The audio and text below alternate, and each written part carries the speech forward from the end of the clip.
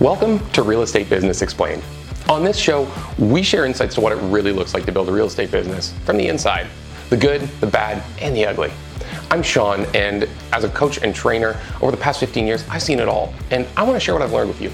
So whether you're just getting started or you've already got a lot going on and you're just looking for something new, I'm confident there's going to be something here for you. Let's get into it.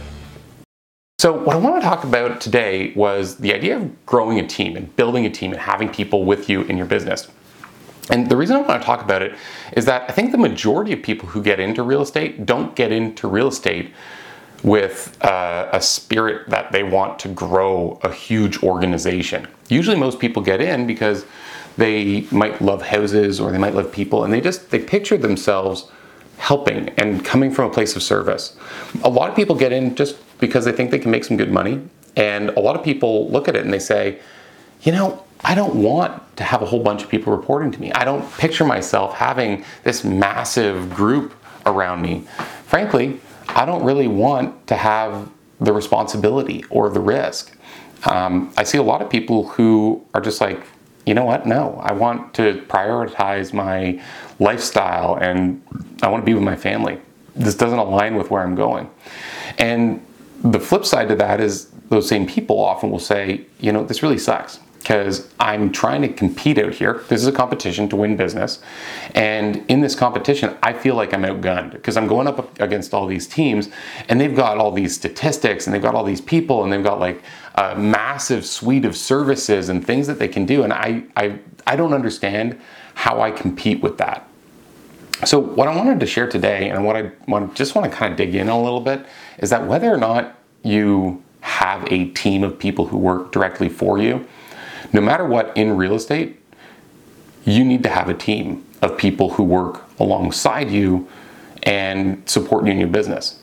And there's all kinds of ways that you can bring people into your world. But if you want to be the best that you can be and do the best job that, frankly, your clients deserve to have done for them, you're going to need a team.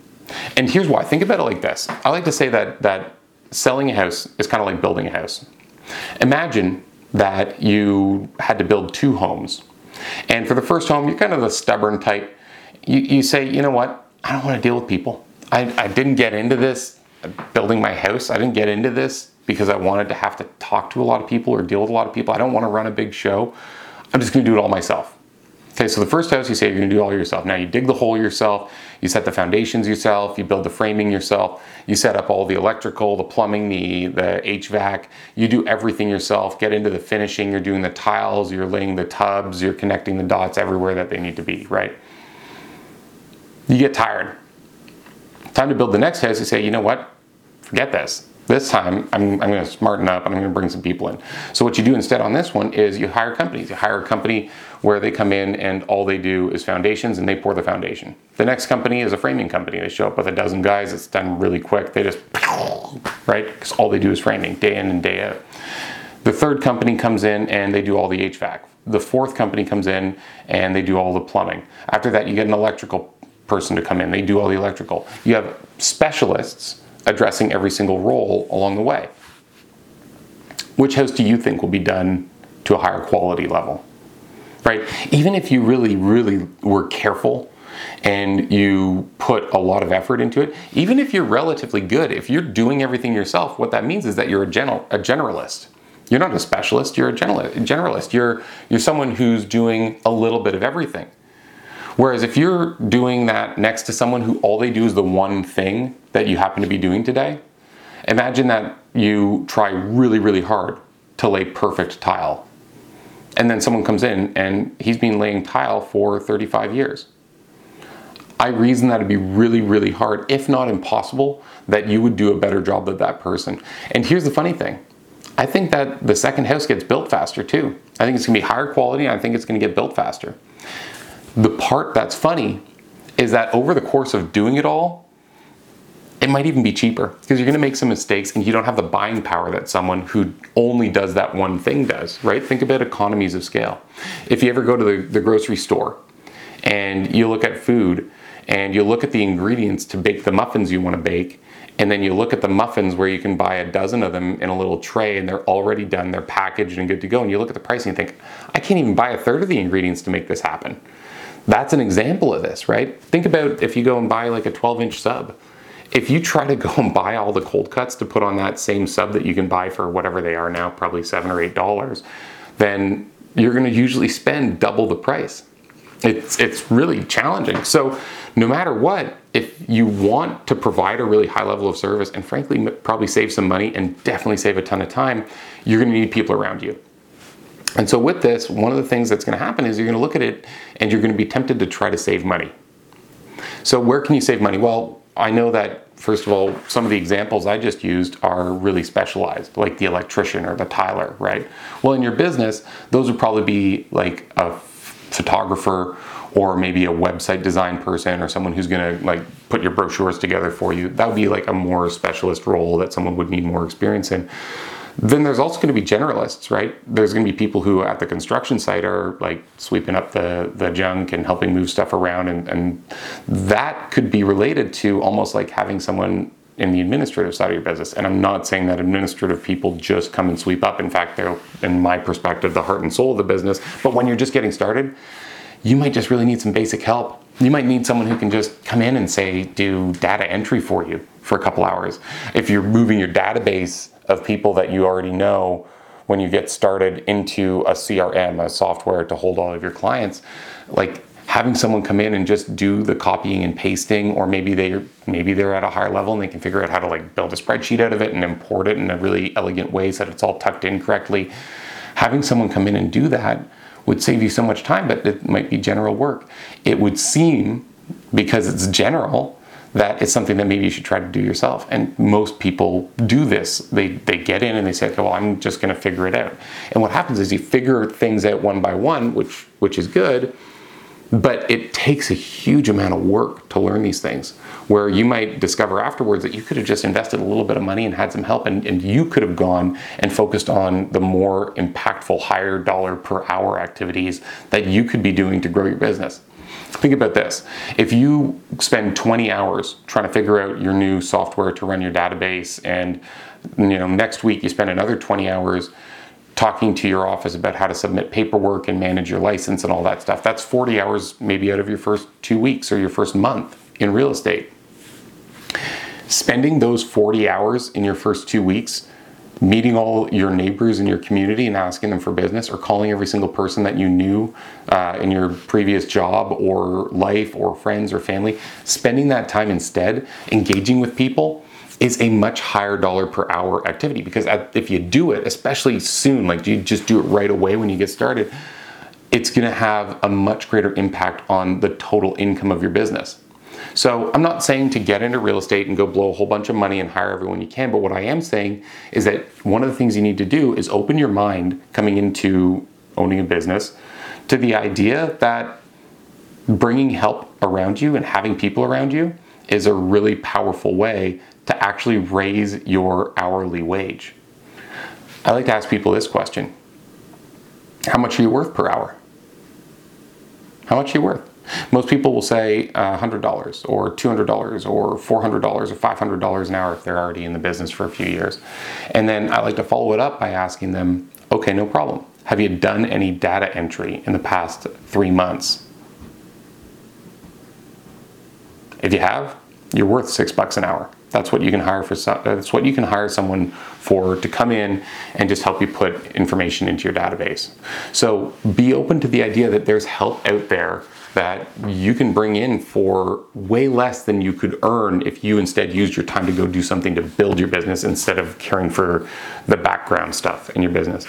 And I'm not saying that that stuff isn't important. You do have to get it done, but maybe you invest a little bit in allowing yourself to go out and kick tires and start fires. Let's go out and find some business.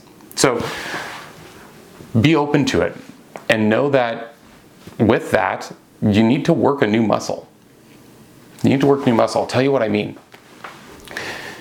You might already be great at sales, which is really awesome if you are. If you're already great at sales, that's fantastic. But being great at sales is a huge part of this role. And yet, any time that you work with someone, even if they're not coming in and working just for you, like in an exclusive arrangement that they're like a salaried employee or whatever, even if they don't work for you, even if it's a third-party company or a vendor, you still need to build your leadership skills. You still need to build your leadership skills. You need to learn how to set expectations. You need to learn how to communicate what you need clearly to people. And frankly, even if they don't work for you, even if it's just a vendor, you'd be really smart to invest in the relationship, just like if you were hiring someone to come and work for you. These are the people who are going to be interacting with your clients, helping you grow this little, business that you're trying to nurture and bring to life. You need to care for these people at the highest level. Okay, so know that you need to build your leadership skills. And you, again, might need to break through kind of an uncomfortable financial period. So another thing that I'm going to share is that you're probably richer than you think. There's a lot of ways that you can bring people into your world without it needing to cost you a lot of money. So for example, I said you're worth $6 an hour if you do data entry, and it's true. I have amazingly talented people on my team who are in that cost range. And you might hear this and think like, that's ridiculous. How do you do that? And what we do is we just hire people overseas. Now, before you get all bent out of shape about it, realize that I pay my employees who are overseas a lot more than they earn working locally. So I'm providing a really solid job for people. I hire them through an HR company. They're cared for professionally by a local who connects them with people internationally they can work for. They work from home. This is not some uncomfortable arrangement where we're taking advantage of people. This is a great opportunity. I love the two that I have right now. They're incredible.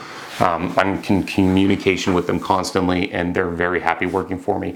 You could hire someone like this and have them come in and just take all that noise out of your world by just carrying the little things along, and it doesn't need to be a huge financial investment.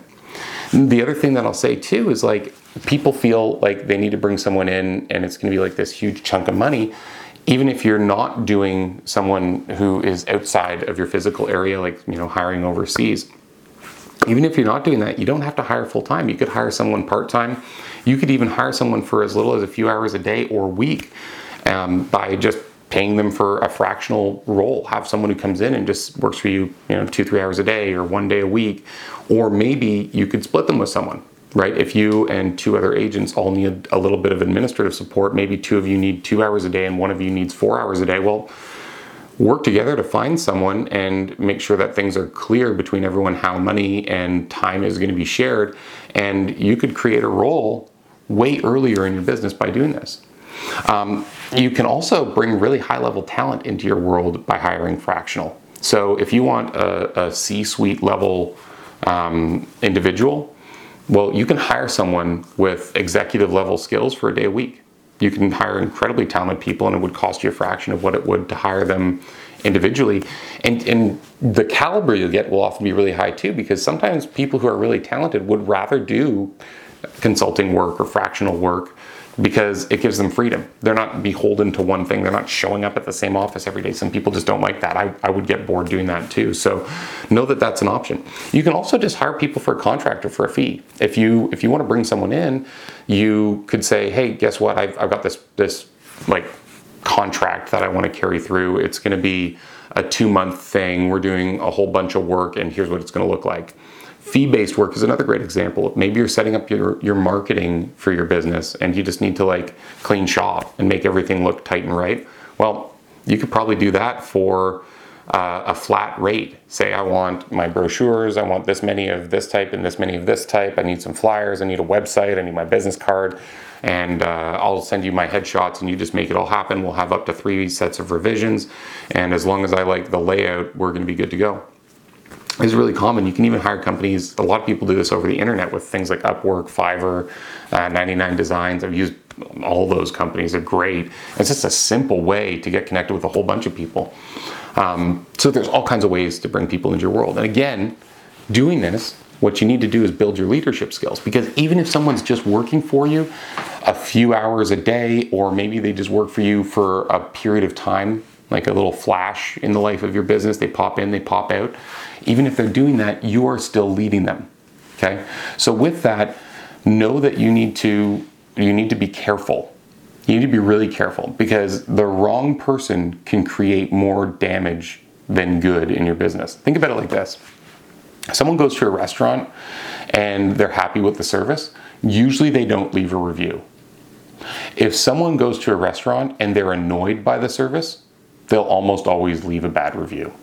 So it's a lot easier to have someone experience something that annoys them and the annoyance sticks with them. It's a lot easier to have someone experience that than it is to have someone be generally happy and say, you know what, I'm going to shout their name from the mountaintops. You need to go way further to the happy side than to the upset side for someone to have an experience that really sticks with them.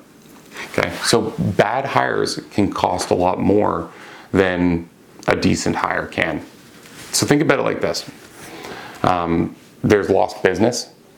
If something doesn't look right, you lose a piece of business. That's the first layer. And I had an example of this with a friend of mine. She ran a massive team, hundreds and hundreds and hundreds of homes sold, probably 300-400 every year in a really high price point, like high class neighborhood. And she hired a gentleman to do flyers for her. And she hired this guy for years and seemed fine, and there was nothing wrong with him, just, regular dude. And this was like a fee for service. She'd say, we need another 2,000 flyers delivered, $2,000 is $300, here's your $300. Have them go out over the weekend, okay, thank you, here's the box, bye-bye. And so she did this for years. And one day she gets a call from the police. And they say, we think you better come look at this. So she's obviously concerned. She goes right away and she meets the police. And they meet her at this home in the neighborhood. And they take her down in the basement. And down in the basement are boxes and boxes and boxes of her flyers. Literally tens of thousands of flyers just sitting in the basement. The guy never delivered any of them. He just took the money, put the boxes in his basement, and went to the beer store or something.